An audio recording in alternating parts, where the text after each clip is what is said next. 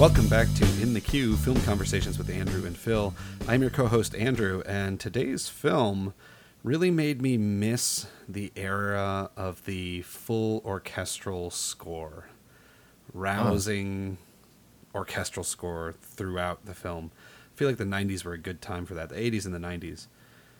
Well, it's no accident because Thomas Newman did the music for this movie, for which he was Oscar nominated. Indeed, for good reason, I think. Yeah, it's definitely a sweeping score, and I think it fits kind of the period aspect too.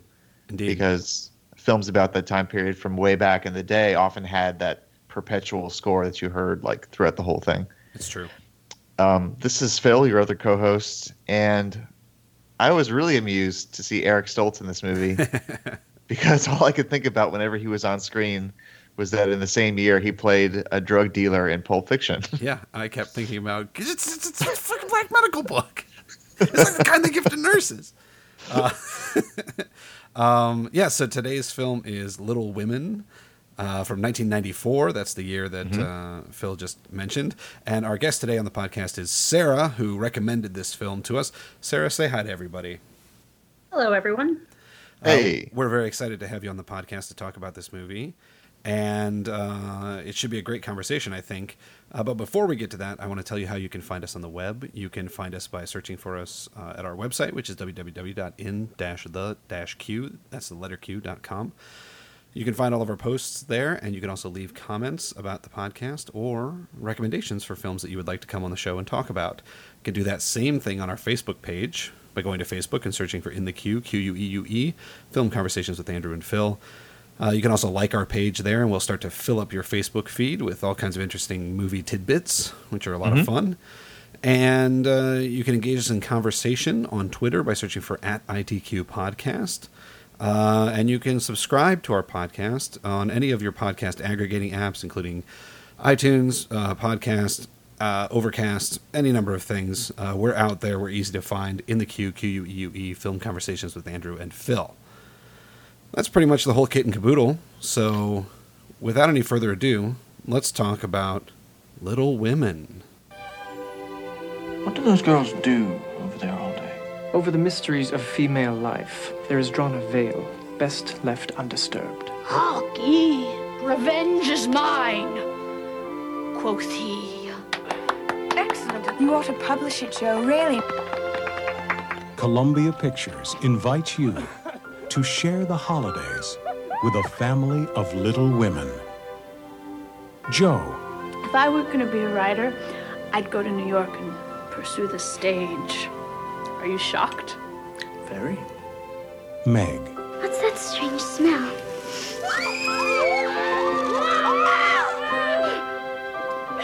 You've ruined me! Beth. What's your Christmas wish? Perhaps we could send the Hummels our bread. They have so little and we have so much. Amy. I've waited my whole life to be kissed. And what if I miss it? I promise to kiss you before you die. Army's home! Telegram. Your father's been wanted. Through times of hardship.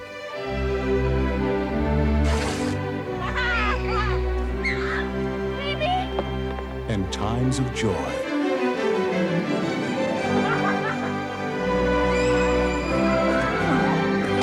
May I present myself as a loyal and very humble servant of the club. 4 sisters followed their dreams.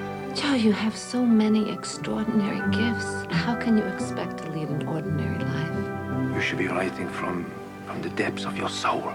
Found their love. Why must we marry at all? Why can't things just stay as they are? I have loved you since the moment I clapped eyes on you. Daddy, please don't ask me. Shared their tears. I love being home, but I don't like being left behind. Now I'm the one going ahead. From girls to women. Didn't I say I would kiss you before you die? Surprise! Their destiny You have a daughter. And a son. was wherever their hearts would take them. Winona Ryder, Trini Alvarado, Samantha Mathis, Kirsten Dunst, Claire Danes, and Susan Sarandon. The story that has lived in our hearts for generations comes to the screen for the holidays. Oh, I should have smelled it.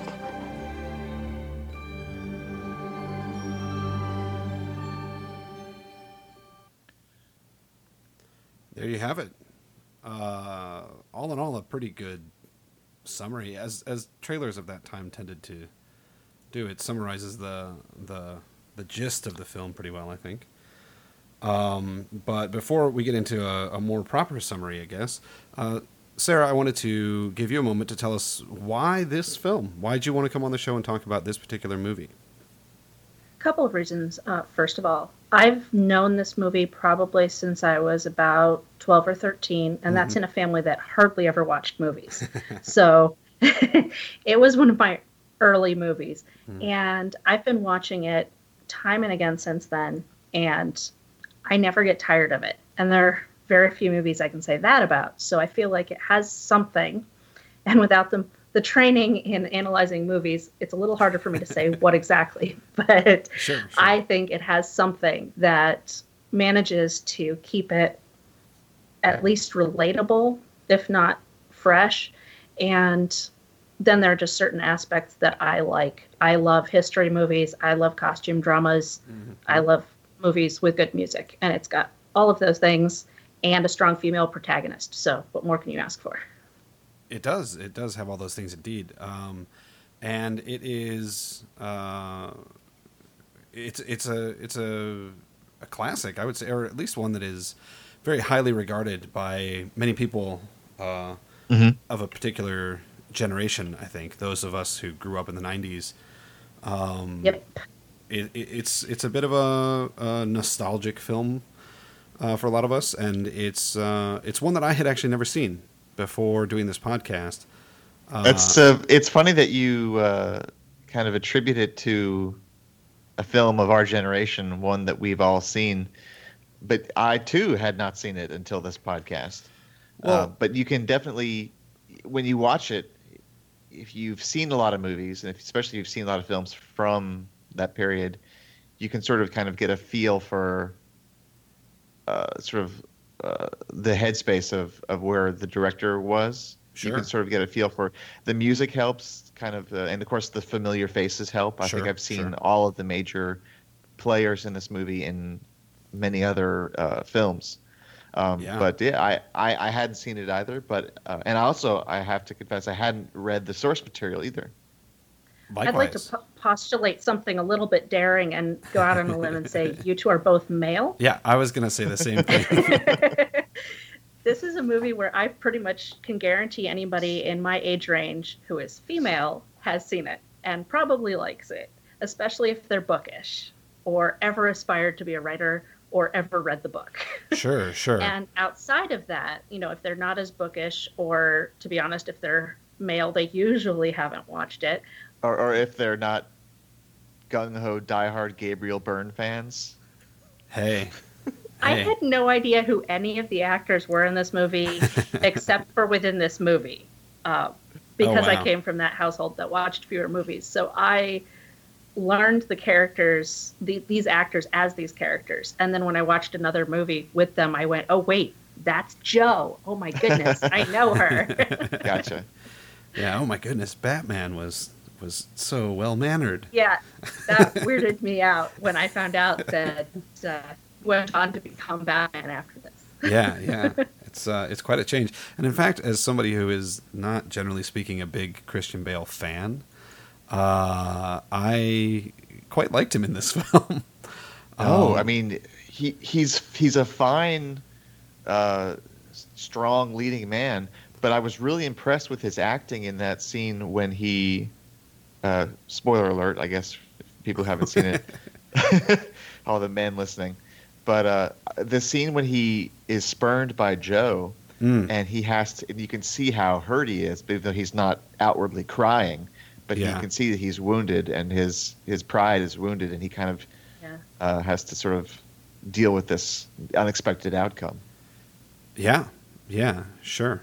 It's also some of the most alive I've ever seen Christian Bale. He usually tends to play people who are very, I don't know, reserved or emotionally stunted or turned inward. So it was nice to see him playing somebody who had a little bit more life to him and even a little bit of mischievousness. Sure. And turns him into a bit of a heartthrob for everybody my age. Sure. Well, he was. I mean, wasn't he in Newsies around the same time? Yeah, he was. Yeah. Sarah, let me ask you, as someone who has both read the source material and seen the film many times, how true is it to the source material? Because I know that especially for people who might be a little bit more bookish, it can be a bit of a sticking point when movie adaptations are made that it did not translate in the way that you might prefer to this big screen. But neither of us has read the book, so all we have is the movie. Well, and you and I have discussed this, and I'm a bit of a stickler for It's that. true. I know. I really am. This one transfers well. There are definitely things that they left out due to time and medium change restraints that didn't transfer well to a movie form or just were not as necessary in the time constraints. Sure. I'm not as big a stickler about things being left out because as long as you keep the salient plot points in and don't change anything, I feel like you get the meat of the book. This one does a very good job of containing the heart that's displayed in the book. It's really crucial that all of the characters, all of the females in the book, have these intricate relationships with each other. And that came across beautifully. And the sentiment came across beautifully. So I think it did a really good job. It didn't change anything that was crucial. It just left out things that weren't as crucial. Well, that's good. I mean, that's good to know. It's good to hear. I know that that is always my defense of the Joe Wright version of Pride and Prejudice. Which version is that? That's the Keira Knightley one. Oh, bleh. See, there it is. I think that people only say bleh because the Colin Firth version exists. And if it didn't exist, everyone would love the Keira Knightley version because it's amazing. No, I just don't like Keira Knightley. That's my problem. Oh, that's a different thing altogether then. and perfectly fair. No, they did some pretty good stuff in that film. I just didn't like Keira Knightley. I just don't like Keira Knightley. Sure. She's not my Elizabeth Bennet. # not my Elizabeth Bennet. Yeah, exactly. Yeah, I really liked all of the performances in this film, and it was great to see a lot of these actors fresh. In a manner of speaking, I mean, as someone who grew up watching, Winona Ryder in movies like Beetlejuice and Heathers, and watching Kirsten Dunst in everything that Kirsten Dunst has done, and around this time, Interview with the Vampire, which was her big breakout role. Samantha Mathis in my favorite guilty pleasure, Broken Arrow, of course. Also, she was in Pump Up the Volume with Christian Slater, which is a movie that we used to rent when me and my sister were kids. And it was a major milestone of sorts because she actually gets nude in that film, which, as an impressionable 10-year-old, made an impression on me. Yeah, I would imagine, Phil. I would imagine. We once watched a movie that had Francis of Assisi in it, and there was a rear view of him being nude, and I was about 13 or 15 at the time when we watched it, so I understand about that. Yeah, sure. Gabriel Byrne, of course. It's just funny because these are movies. I watched the heck out of Miller's Crossing, for instance, around this time. I was really into. I was just probably shortly after this getting into the Rocky Horror Picture Show. So Susan Sarandon was a big hero of mine at that point in time. It's just funny because going back to it 20 some odd years later, having never seen it, it was great to see all of these actors in a new context and one that felt like it just felt new and interesting. That experience of going to something that you perhaps should have seen and never did, but it feels like you're sort of dropping back into that time and that place.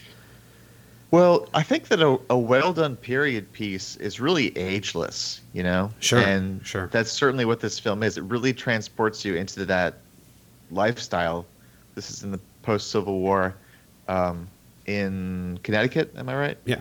Massachusetts. Yeah. Massachusetts. Massachusetts, okay. Concord. And you know, the ever-present snow.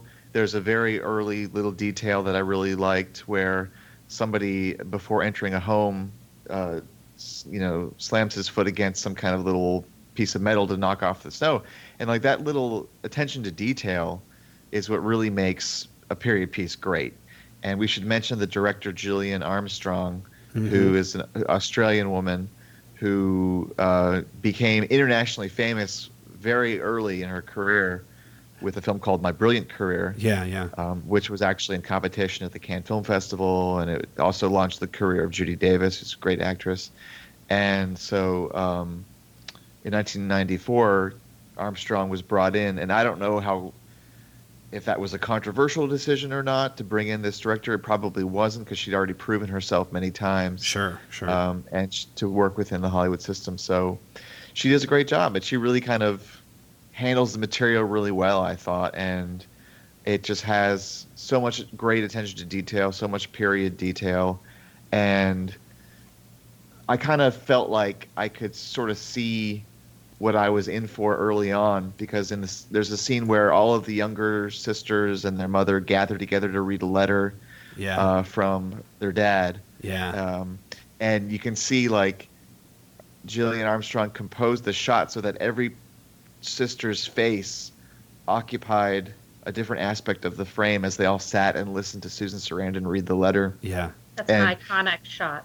Yeah, it's iconic, and you can already tell that each one of these sisters is going to get their due in the story, and we're all going to see their arc. We're all going to see what happens to them, and it's going to be, again, a very good attention to detail. Yeah, and I think that on the topic of Gillian Armstrong, I think just like our last listener's choice, which was a film from a female perspective directed by a female, this is the same thing. And I think that the part of the reason that this is probably as successful, as you say, Sarah, with women of a certain generation, I think that this story greatly benefits from being told by a woman.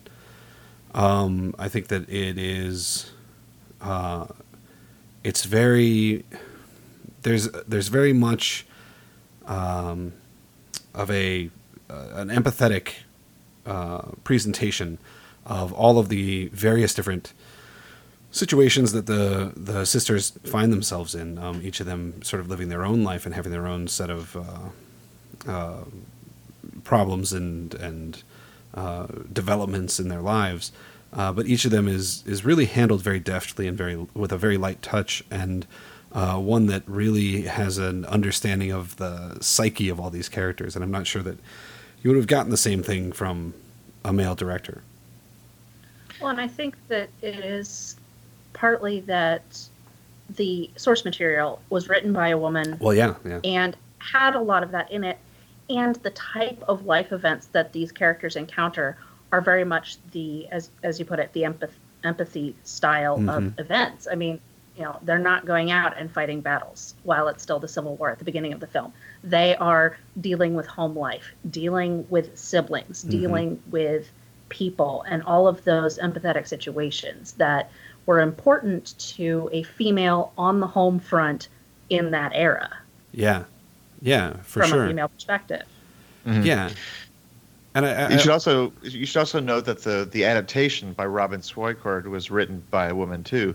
So here you've got the novel, the adaptation, and the direction all being done by women, and so that kind of, you can't help but have a female perspective when that happens. yeah, for sure. And I think that I what you were saying, Sarah, about this sort of being the kind of life on the home front, I think that it is presented neither as sort of grossly heroic or as mundane. Like they live interesting and full and rich lives, and this is just the lives that they lead. The circumstances has dictated that they're in this place at this time. But the film never preaches anything. There's no like great moral teaching. There's no axe to grind in Yeah, this movie. yeah. Which is fascinating given the Ooh. history of the author of the original novel, because she kind of did that a lot, and her era did it even more than she did. So the fact that she managed to take source material, which was largely biographical, Sure. and back it off slightly from the extremely moralistic writing style of the period into something that can survive and become a classic and refresh every generation or so. I mean, this is not the first Little Women film. No. There's 2 or 3 others at least. Well, there was one with Katharine And- Hepburn from the 40s, I believe. And there's, I think, an earlier one as well. Yeah.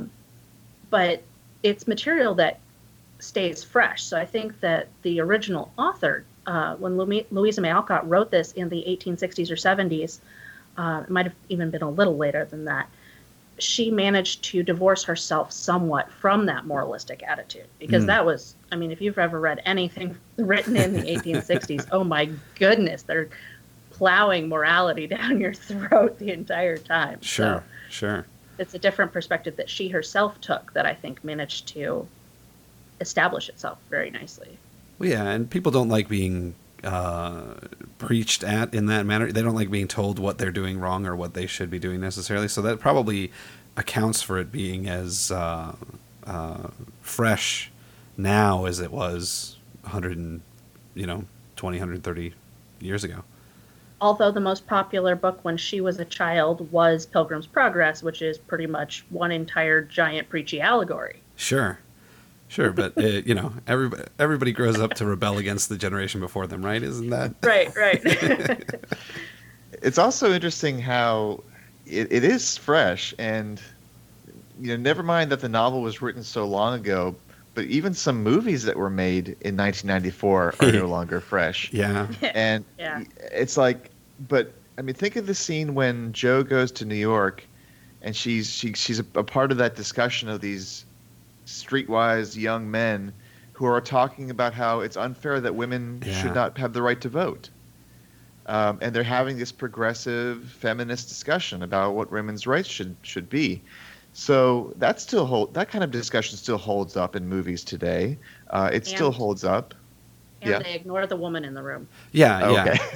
Well, importantly, they are philosophizing on a theoretical level about it without any lived experience being consulted. So when she does pipe up and give her 2 cents, it's very gratifying. It's a very gratifying moment. But you're right. They are themes that do transcend the time in which it was written. Yeah. And I think that focusing on the family issues and the relationship issues does that as well. It takes it out of a specific time period and makes it human.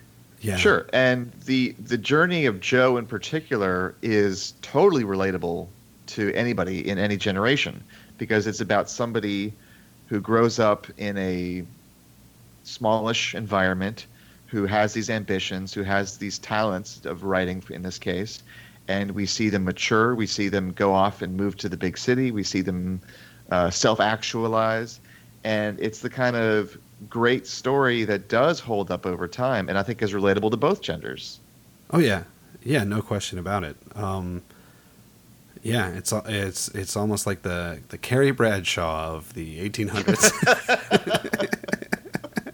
Oh, God. No, forget I said that. I wanted to ask both of you if there was a particular moment, because there were a lot of really great acting moments in this film, I thought, and there are a lot of like very tender moments and really nice little just areas where the director allows the actors to kind of breathe a little bit. I wanted to know if you guys had any favorite moments in the film, because I've got 1 or 2 that I think were really excellent, but I want to hear what you guys have. I'll let Phil go first. I have lots of favorites. Well, most of mine center around Winona Ryder's performance. Yeah, she was really great in this, and her performance only got better as the movie went on, I thought, because I don't exactly know how old Jo is when we first meet her, but the actress was 23. And we see her convincingly play a young girl and then convincingly play someone of her own age. And you can sort of just kind of feel how the life experience that she's had has affected her and matured her. Mm-hmm. So I guess if I had to pick one moment that stands out, it would be the scene when Winona Ryder rescues Kirsten Dunst out of the ice. Because the transition in her character, in Joe March, the character of Joe March, is very believable, but also very poignant, because Joe is furious at her younger sister for destroying her manuscript, and yet when her younger sister is in a life-threatening situation, Joe immediately drops all of her resentment and rushes to save her. And that may be a writing moment as well as a great acting moment, but to me that kind of really struck a chord, because as a child with your siblings, you often get mad at them and you often resent them, and you often hold grudges. But in that moment when they need your help, there's no question about what you have to do. So it can kind of just change everything. Sure. Sarah, do you have if you could pick a favorite? I know that's hard to do. I'll pick one. Actually, it's the scene with, as much as I loved Joe as a character, and I actually am starting to really love Meg as a character too. The scene that I particularly like is actually the one where Beth, the second youngest child, goes to visit the sick German family and doesn't speak a word of German. And they are panicking. They're all ill. The baby is burning up with a fever. The mother shoves the baby into Beth's arms. Beth has no idea what to do. And I actually watched the director's commentary on this, and it turns out that because of the intensity of the situation, and Claire Danes was actually fairly young at the time of the filming of this movie, and because the baby actually started wailing, she was not faking that shaking chin and beginning of tears. That actually was something that came upon the actress, and they decided not to cut or reshoot because it had touched the actress so much. So the fact that the scenario was so well played that it transcended acting for a minute there. That got to me before I knew that, but knowing that actually made it even more poignant.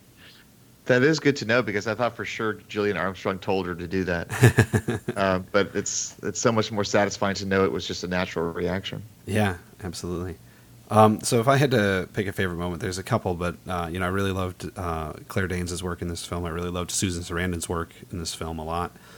But I would also return to Jo when she is with Bear at the opera, and they're sitting in the wings above the opera, and they're watching this opera, and he's sort of quoting, he's translating the opera to her in a very romantic way, and he reaches over and holds her hand, and that whole thing happens, and they move together for a kiss momentarily, and then a stagehand who's about to go and make some thunder noises with a big piece of metal, he sort of stumbles, it breaks up their kiss, and there's this wonderful moment with Winona Ryder where she sort of laughs it off and looks away, and then looks back with this like beautiful sort of longing in her eyes, like asking, like without saying anything, just sort of asking, like, take two, shall we finish what we started, kind of a thing. And it's just like, it was such a wonderful, like very subtle, very moving acting moment, and I just thought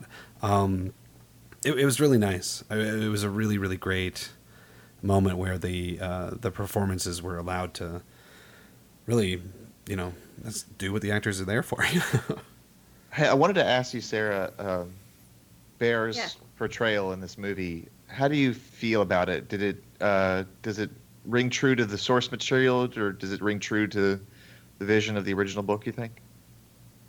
That's actually a way more complicated question than you know. Because 90% of the material in this book is autobiographical.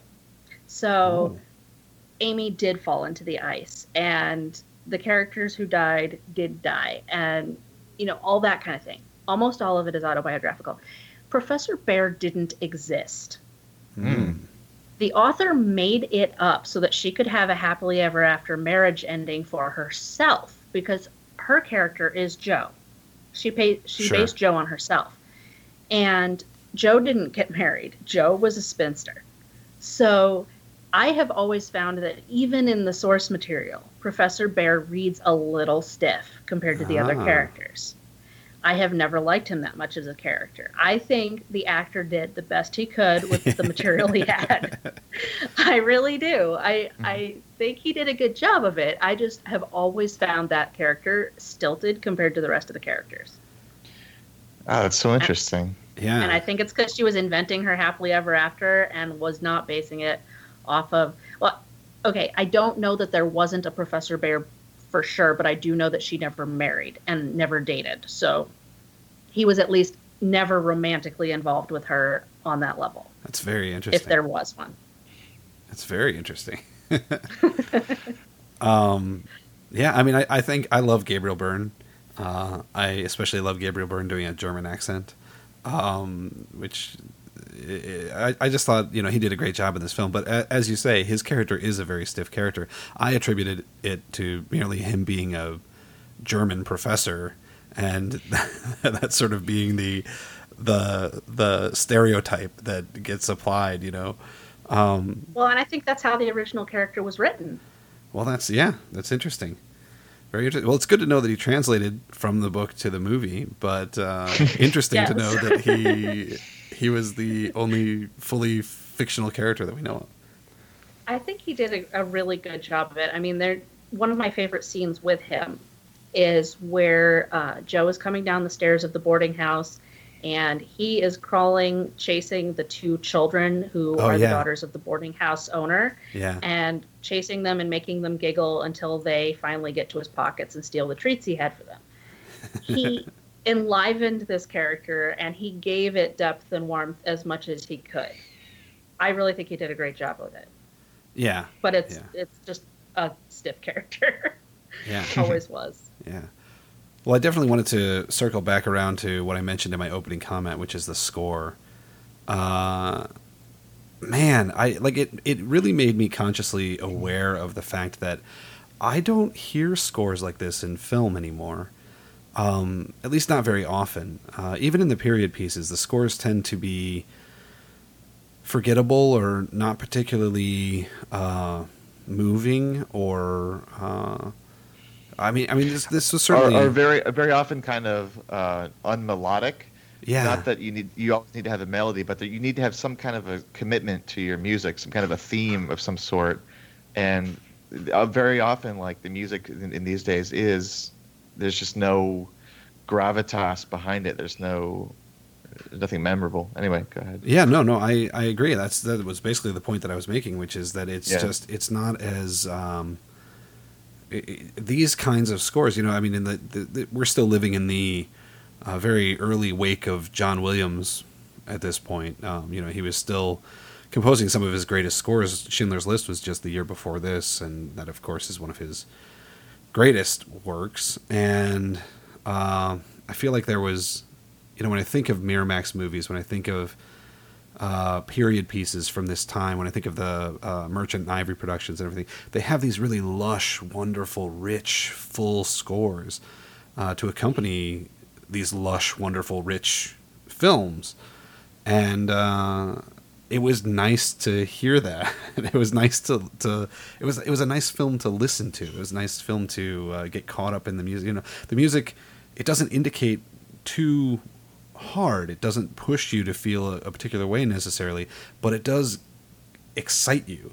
It does engage you emotionally with the film, and that's something that I feel like scoring has moved into a more like, let's work on the subconscious instead of the conscious level.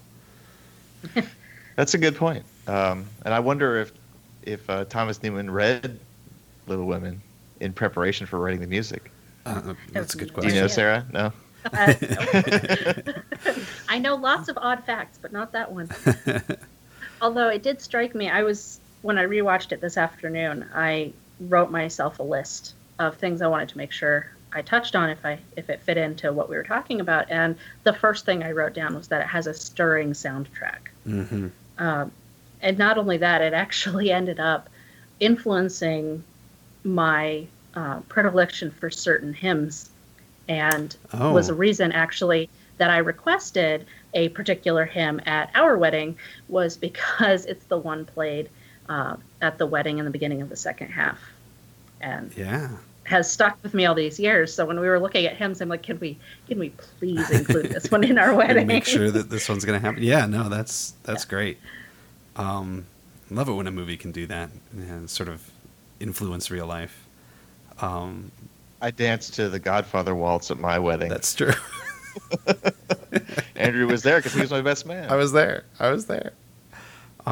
We danced to How Much Was the Doggy in the Window. But that was because it was the first waltz we'd ever danced to. It was a long story. That's great. Yeah, this. I think overall, I really enjoyed this film. It was nice. It was nice to return to something that I had always intended to see, but it never, it just never gotten around to it. And I'm glad that I enjoyed it as much as I did, because I don't, sometimes you return to a film from 24 years ago and 23 years ago, and it turns out to be horribly dated and not great. Right. And this was not that case, as Phil mentioned earlier, and Sarah, you too. There's a sort of timelessness to this that works in his favor, and I really liked all the people who in it. I thought they gave good performances. It was a fun film. The one thing that we haven't talked about that I would like to mention briefly is costume and hair. Oh, yeah, absolutely. I do my own Civil War sewing, so I've done a fair amount of research on Civil War costuming long after I had already fallen in love with this movie. Sure. So it's one that I came back to with new knowledge and watched. And what I found fascinating is that sometimes when you watch a period piece, you can tell when it was filmed. Even if it's otherwise great, you can tell. Like Lion in Winter, interesting movie, 70s hair. Like straight up 70s hair. Sure. This movie, filmed in the 90s, actually does a pretty good job. I mean, the costuming, there's a really interesting level of detail, attention to detail, which we saw in other aspects too. Not just character and acting and the little thing like you mentioned with kicking the snow off your boots, but things like the fact that the shoulder seams on Civil War dresses are dropped a little further down, where the waistline falls, things like that. They paid attention to that. They also paid attention to the fact that this family was less well off. So there's a dress that occurs early in the movie that gets remade and is used by a different character later in the movie. It's the same dress, just gets tweaked a little bit. Sure. But where they fall flat is the hair. Oh, yeah? There's a couple of the hairstyles that are good and a couple where it just not... they just missed the mark. The sort of classic low bun that most of them wear most of the time is totally fine. But at one point, Susan Sarandon wears a 1980s snood, which is that sort of web lace hairnet thing. It didn't exist back then. They had fancy hairnets, not like that. Very stereotypical reenactorism. And then kids having their hair completely open when it's not curled. So these aren't huge factors. I mean, obviously, they did not put me off the film. Sure. I used to like the movie, but not anymore. I know. I just spoiled it for you. I apologize. Jeez. No, but their attention to detail, their attention to detail was really good. And the only place they flubbed was about half the hairstyle. Well, I would say that probably can also partially be attributed, at least in the costuming department, to the fact that Colleen Atwood designed the costumes for this film, and she is a multiple Academy Award-winning costume designer who does absolutely so much great work in Hollywood, and does, like, as far as I can tell, almost every period piece that they throw out there. But, I've felt something similar for a long time, where you watch a period film like Dr. Zhivago, for example, which was made in 1965, or other films that were made in the 70s, and the actors won't shave their sideburns, they won't get a proper period haircut, And that does stand out. You do notice things like that, especially with the movie that you really love and you know so much about. You've seen it many times. It can kind of stick out. So I understand your attention to detail. And I mean, it's like I said, the general shape of it, of the hairstyles, are actually closer than a lot of period pieces that aren't going to age well. But they goofed in a couple places. Right. It's now, not like if you want to watch period sideburns, there's movies I can recommend. Sure. And I was going to say you mean like good period sideburns, like actually. Mr. Turner, like I would realistic? say probably. Did you see Mr. Turner? Gettysburg. Oh, Gettysburg. Gettysburg. Yeah, for sure. And this isn't quite probably the level of detail that something like a Merchant Ivory production would have. Like their films tend to be meticulously detailed down to the smallest thing in every way. Yeah, I mean, sometimes you can get bogged down in that, though. Like The Age of Innocence, Scorsese goes like way overboard, like with like every single detail you can imagine. Yeah, and kind of at the expense of the momentum of the story. Sure. There's a set of movies, the Horatio Hornblower movies, which is based on a set of books by Forrester. They are, I think, filmed by A&E, who generally have a good track record with costuming and period detail without getting too bogged down in it. So that's one that they do the hair right, they do the clothing right, they do the bosun's whistle calls on the ships correctly, which only sticks out if you've listened to bosun whistle calls or got annoyed by the fact that in which movie is it? The other really famous movie about ships. Master and Commander, Far Side of the World. Exactly. Master and Commander. In that one, they only ever have one bosun's call, no matter where they are, whether they're at a dock or whether they're out in the middle of the ocean, and it's captain's coming aboard. Now, where he's coming aboard from, I don't know. I forgive that movie any of the small details that get wrong because it's such a good movie. But it doesn't end. But I love it. I love it so. Well, it doesn't end because there's 20 other books in that series. I know. I know. No, watch the Horatio Hornblower ones. They're way better. Very nice. Very nice. So, Phil, it sounds like you like the film as well.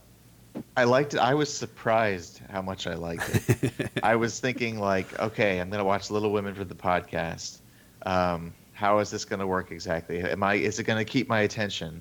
Am I going to identify with the characters? And it did on all accounts. I thought it was very, very entertaining and fun to watch. The acting was all good. It was a window into the lives of these women characters that I enjoyed. So kudos to Gillian Armstrong and everyone else involved. Indeed. Kudos to Louisa May Alcott. Well, thanks for letting me select it because it was a genre that I hadn't seen as much on your podcast and thought was worth taking a look at. Yeah, absolutely. I mean, we welcome broadening the scope of the podcast, and that's why we have the listeners' requests. We want people to come in with the things that they love and talk about them. So, Sarah, you've got the last word. If there's anything more you want to say about the film. It ages well, and I love it. I recommend it to anybody. Great. You heard it here. So thanks again, Sarah, for coming on the podcast. It was a joy to have you and talk about this film. Thanks for forcing two men who grew up in the 90s to watch this film that they probably should have seen years ago. It was really, really a joy to have you. So, listeners, please join us for our next episode when we will be talking about something very different from this. The new release, Alien Covenant. The apology for Prometheus, maybe? Yeah, when are we going to get the apology for Alien Covenant, though? Well, that seems to be the critical consensus thus far. So, it may be a total disaster, but Ridley Scott disasters are always still fun to watch. So we'll be talking about that on our next podcast, and we will catch you next time. See you then.